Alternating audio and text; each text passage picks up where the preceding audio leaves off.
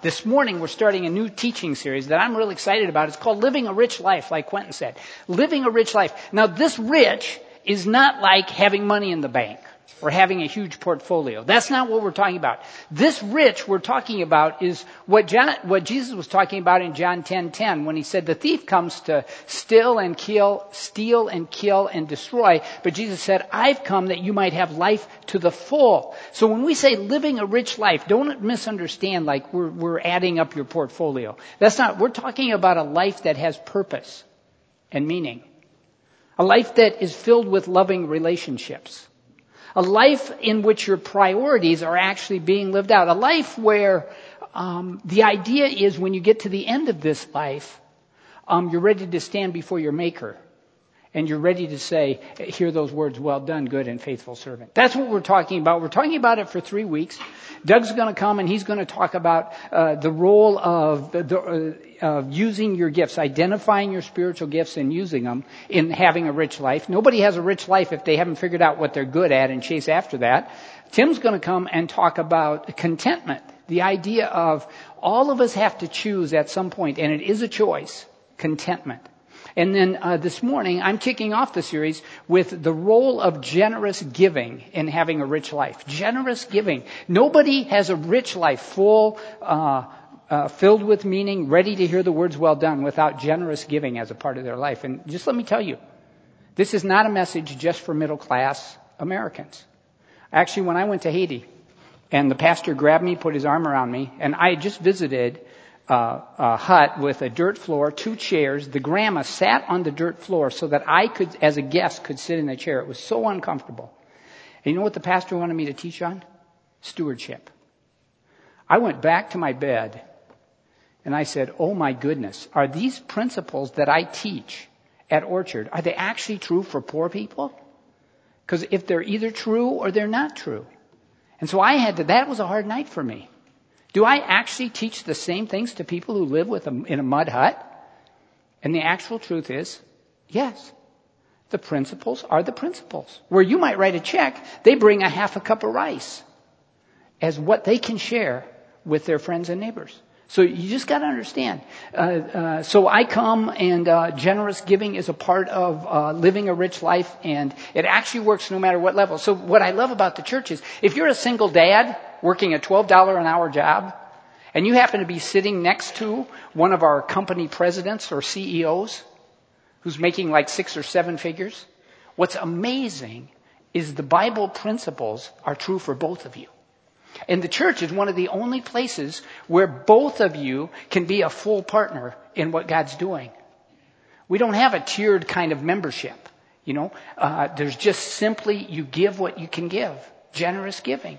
So whether you're a paper boy in junior high school or a college student working in the dining center or president, CEO, making tons of money, these principles that Jesus gave you are true.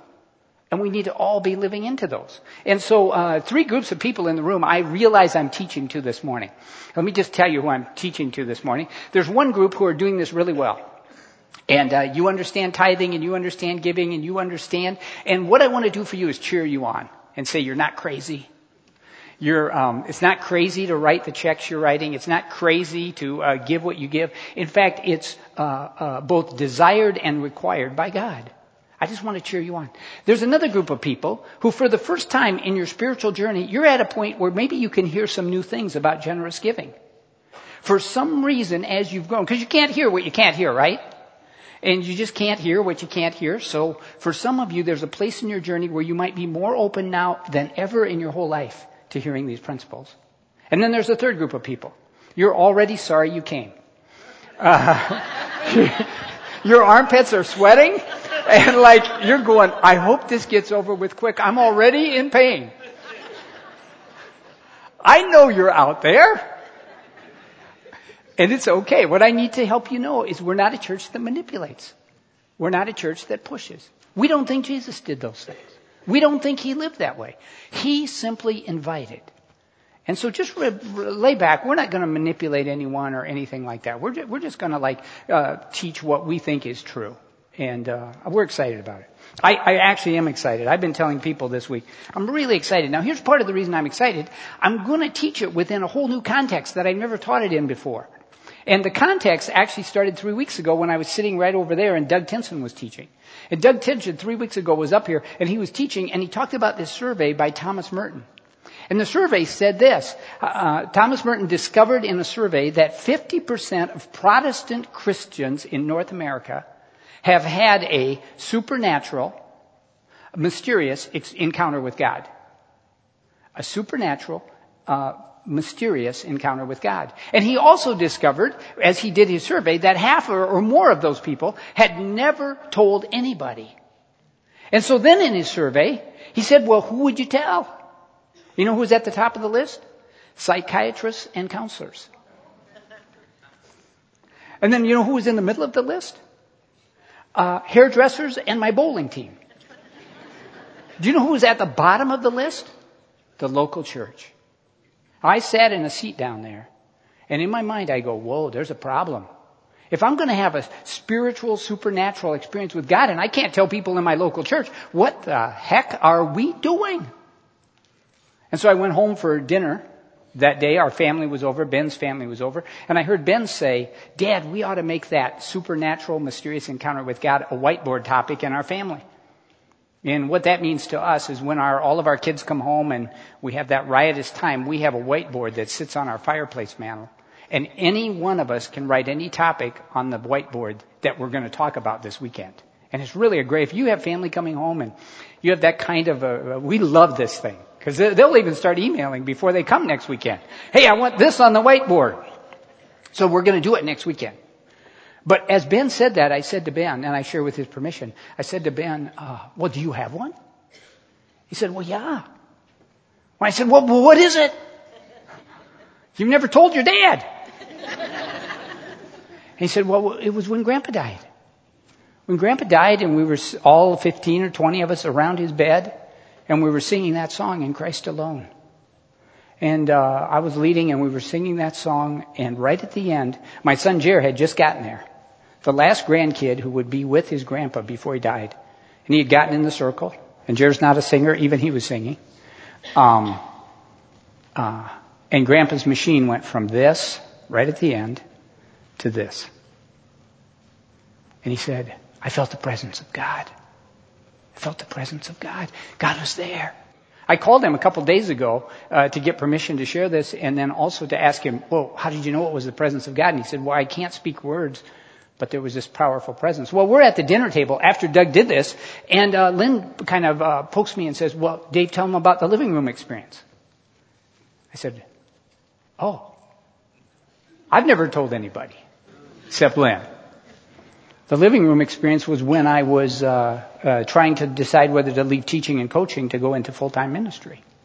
And Lynn was gone. The kids were upstairs asleep. They were little then. And I was praying like mad, Lord, help me make this decision. And a presence came into the room, like a presence. I can't explain it any other way. Just this presence came into the room. And how I know something happened there is I've never prayed on my knees before, ever, up to that point. And all of a sudden, I found myself on my knees praying. And for my whole history up to that point, I had always prayed with my eyes closed and my head down and my hands folded, just like we teach kids in Sunday school. I'd always prayed that way. And in that moment, like my eyes opened, my head went up, and I just like felt the presence of God. Spooky. Mysterious. Now, the deal is he never answered my question. But what he did was, in that presence, he helped me realize how real he was. How real he was. And how he would be with me.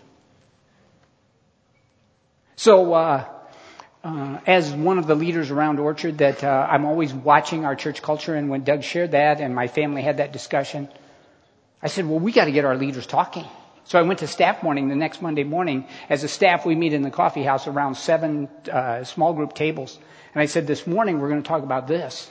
Mysterious supernatural encounters with God. Because if it can't happen inside the leadership of a church, it'll never happen in the congregation. We'll always be sharing with our bowling teams and hairdressers.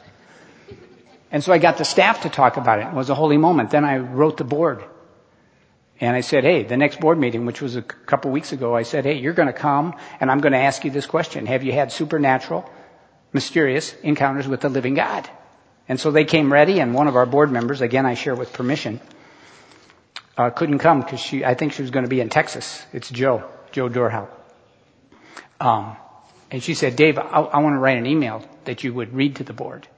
And now I have permission to read it here. Listen to this, just for a minute. Remember, what are we talking about? We're talking about mysterious supernatural encounters with the living God who's real. And he cares. And he shows up. So here it goes. When I was about 3 years old, for several years, I was very ill, spending much of my time in the hospital and missing kindergarten and most of first grade. Most of the time, fevers ravaged my body, and I was not aware of what was going on around me. However, in those times, I could feel my loving daddy just holding me tight and rocking me gently. Those memories are very vivid and clear, just like they occurred an hour ago. The memories have provided me with great love, respect, and comfort for my dad, carrying me through some very difficult times later in life. Now, fast forward. I am 47 years old, and when we would go and visit my parents with our children for weekends, the joke always was that my husband and the kids would pack up the van while Dad and I played a strategic game we loved. The Saturday of Thanksgiving weekend, 1997, the same thing occurred. Dad and I played our great game while Gary herded the kids and doing what was needed. While we were playing the game, my dad was sharing with me how badly he felt about a little 4-year-old grandniece who has leukemia.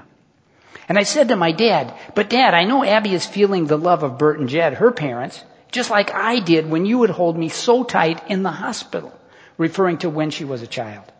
I even told him about how great it felt to be cuddled tight, wrapped in a soft blanket, rocked in the rocking chair. My dad, a very quiet, loving man, looked at me and said, we weren't allowed to hold you because your fevers were too high. I knew in that instant that those loving arms I felt as a child over several years, and the comfort they brought me later in life, was my precious heavenly Father, holding me tight and removing all fear from me. I see this conversation, writes Joe, with my earthly dad as a precious gift my Heavenly Father gave me. You see, this is the last earthly conversation I had with my dad. The next weekend, he, as a perfectly healthy man, suffered a major aneurysm and never regained consciousness and went to be with his Heavenly Daddy 2 days later. What a gift our conversation those few days earlier was. Because now I knew those precious arms of love I felt as a child are not temporary, but hold me even today. What a precious gift I was given through that last conversation with my dad, because now I can tell with assurance to parents whose little ones are facing difficulty that their precious heavenly dad is holding them in his warm, comforting arms, holding them so tight and rocking them so gently that all pain and fear is removed.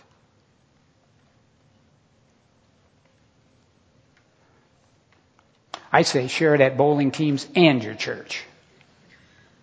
I say when God shows up, we need to be able to share those stories. God is amazing. He's living. We come not to worship some piece of history. We come to worship a living God who shows up. He shows up over and over again. If this is true, if the survey were true by Thomas Merton, half of you have stories, and most of you haven't told anyone. I would just encourage you to tell the stories. So that's the context that now I want to teach a little bit about generous giving in. Because I think it's a good context. I think it's the right context. I'm going to simply teach a parable, a story that Jesus told. And track with me for a couple minutes. And remember who it is who told this. The Jesus who's God, who shows up and touches people's lives. Parable of the Talents is my favorite story about giving in the Bible, Matthew chapter 25. We'll have the scriptures on the screen, and I'll just talk through this just a little bit here. Again, it will be like a man going on a journey who called his servants and entrusted his property to them. Three things. The man on the journey is God. The servants are us. And the property is his. Whoa. We could spend the rest of the teaching time on that one verse. All it simply says is your house isn't yours. It's God's. Your cars are not yours. They're God's. Your children are not primarily yours. They're God's. Every good gift you have, you are called to handle as a steward, as a manager. What does a manager do? A manager handles somebody else's stuff. Right there. I mean, that's all most of us need to remember. And why do we keep forgetting? I have my tickets to the concert, my season tickets to the Hawks, my cars, my garage, my furniture, my Thanksgiving turkey. No. Everything we have is God's, and we hire it as a manager. We handle it as a manager. To one, he gave 5 talents of money, to another 2 talents, and to another 1 talent, each according to his ability. Then he went on a journey. Who set the level of your wealth? According to this parable by Jesus, God did. You don't have to feel guilty about being born in the richest country in the world. You don't have to feel guilty. When I go to Haiti, I don't have to walk around with the shoulder of guilt. Because who decided that Dave Bartlett would be a 5-talent person? A Heavenly Father did. I didn't vote on it. I didn't have any say about it. I'm a 5-talent person. I was born in America to a middle-class family. Some of you were born in a very good place. And know nothing of yourself. So what does the parable say? It says God determined it. There are 5 talent, 2 talent, 1 third, and then he goes away. He lets us handle it. Okay, let's go on. The man who had received the 5 talents went at once and put his money to work and gained 5 more. Immediate, intentional investing in God's work. The man went at once and put his talents to work. He didn't wait for 5 years. He didn't wait till he had more income. He didn't wait till he got out of college or he got a real job. He went at once to start investing in God's work. And he did it intentionally. He had a plan. Okay? So let's see what else we've got here. So also the one with 2 talents gained 2 more, but the man with 1 who had received the talent went off, dug a hole in the ground, and hid his master's money. So the 5 talent, the 2 talent person, they're out using their stuff for the kingdom of God. The 1 talent person puts it in a hole. After a long time, the master of those servants returned and settled accounts with them. Oh.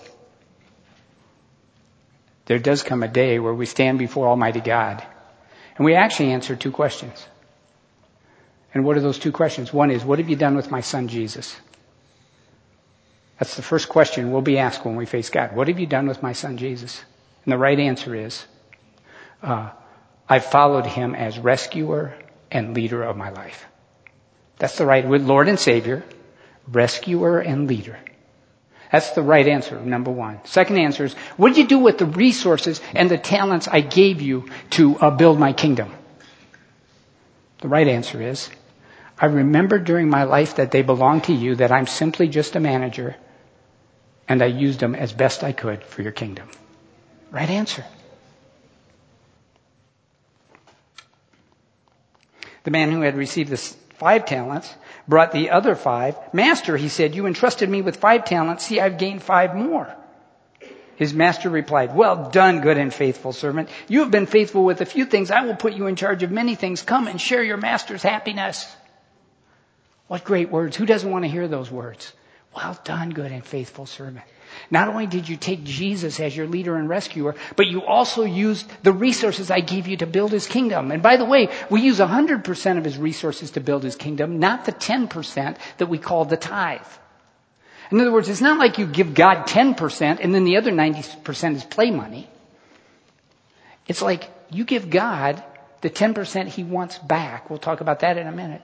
And then the other 90% you still use to build his kingdom. When you feed your kids and you help them go to college and you take care of their medical bills, and when you take a time of relaxation so you can be refilled to come, that's all God's stuff.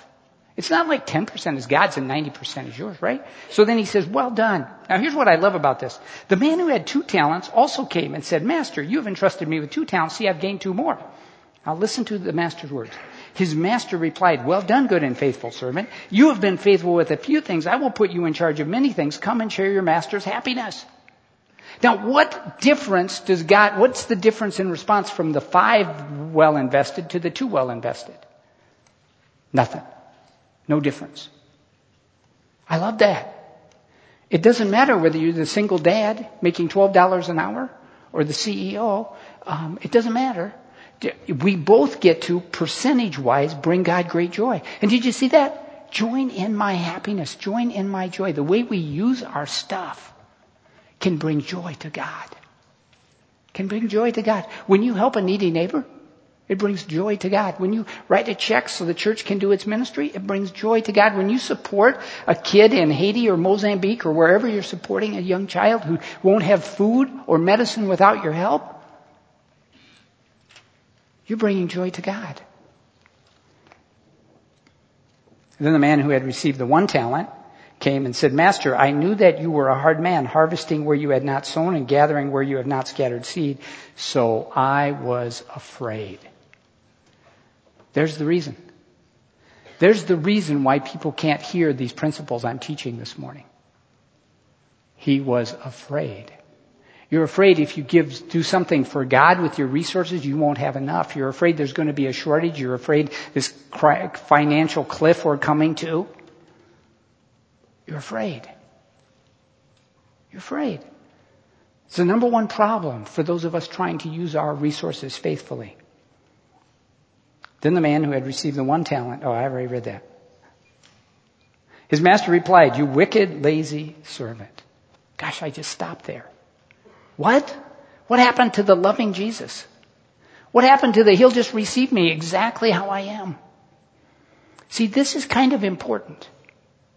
How we choose to use our talents and our resources for God. This is kind of important. And he looks at that one who wanted to be a follower but couldn't line up his life at all. And he said, you wicked, lazy servant. So you knew I harvest where I have not sown and gather where I have not scattered seed. Well, then you should have put my money on deposit with the bankers so that when I return, I've received at least it back with interest. Take the talent from him, give it to the one who has 10 talents. For everyone who has will be given more, and he will have an abundance. Whoever does not, even what he has will be taken from him. And throw the worthless servant outside into the darkness. At the end of the parable, what do we have? We have one servant with 11 talents, right? He started with 5, he got 5 more, and now the master's given him 1 more. So he's got 11. And we've got one servant with 4 talents, and then we've got one servant who was booted out. Now, what does the master do? The Bible doesn't say, but here's what I think he does. He goes on another journey. And he says, hey guys, keep it up. And here's why I say that.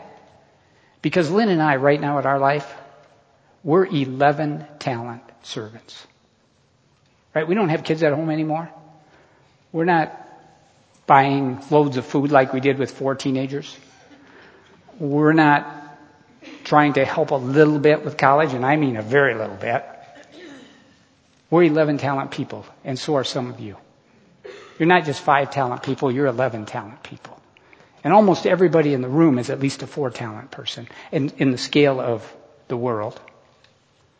And so it really matters how we use our resources. It really matters. And so I just want to challenge you. You see, one of the things we teach in our leadership class here is there are values that you want to have, and there are values that you actually have. And the only way you move from a want-to-be person to an actually am person, or are, whichever, is you actually take action. So this is actually a call to action. A call to action. A call to give at a level that will actually involve sacrifice. And so those of you who do that every December, you kind of settle up with God and you go, what did I make this year? And what am I giving to God? And what percentage am I okay with? I just say, keep going. Be like Lynn and I. I mean, we have to ask ourselves that hard question. We kind of settle up with God every December.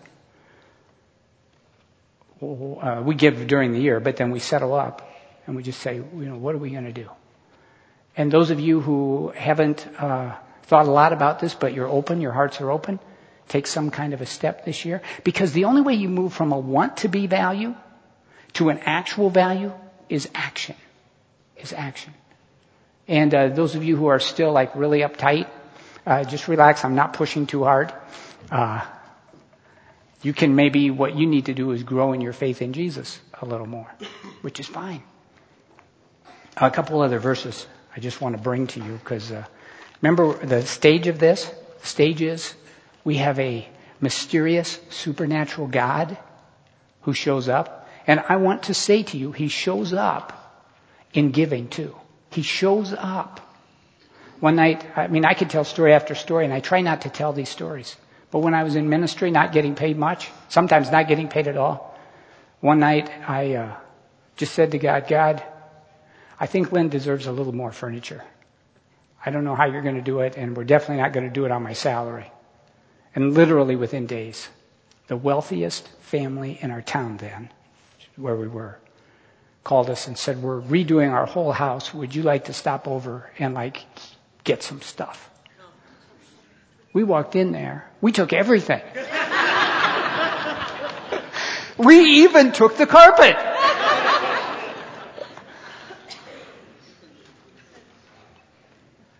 I say to our staff, because many of them take a pay cut to come here, don't think God only works through your salary. God works in 100 other ways. 100 other ways. I was telling this to one of our staff, and he said, oh, Dave, I've seen this. I made a pledge. My wife and I did. And the very same day, I got a raise at work.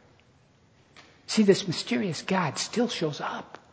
He still shows up. Now, I'm supposed to be reading this. Give it. This is from Luke.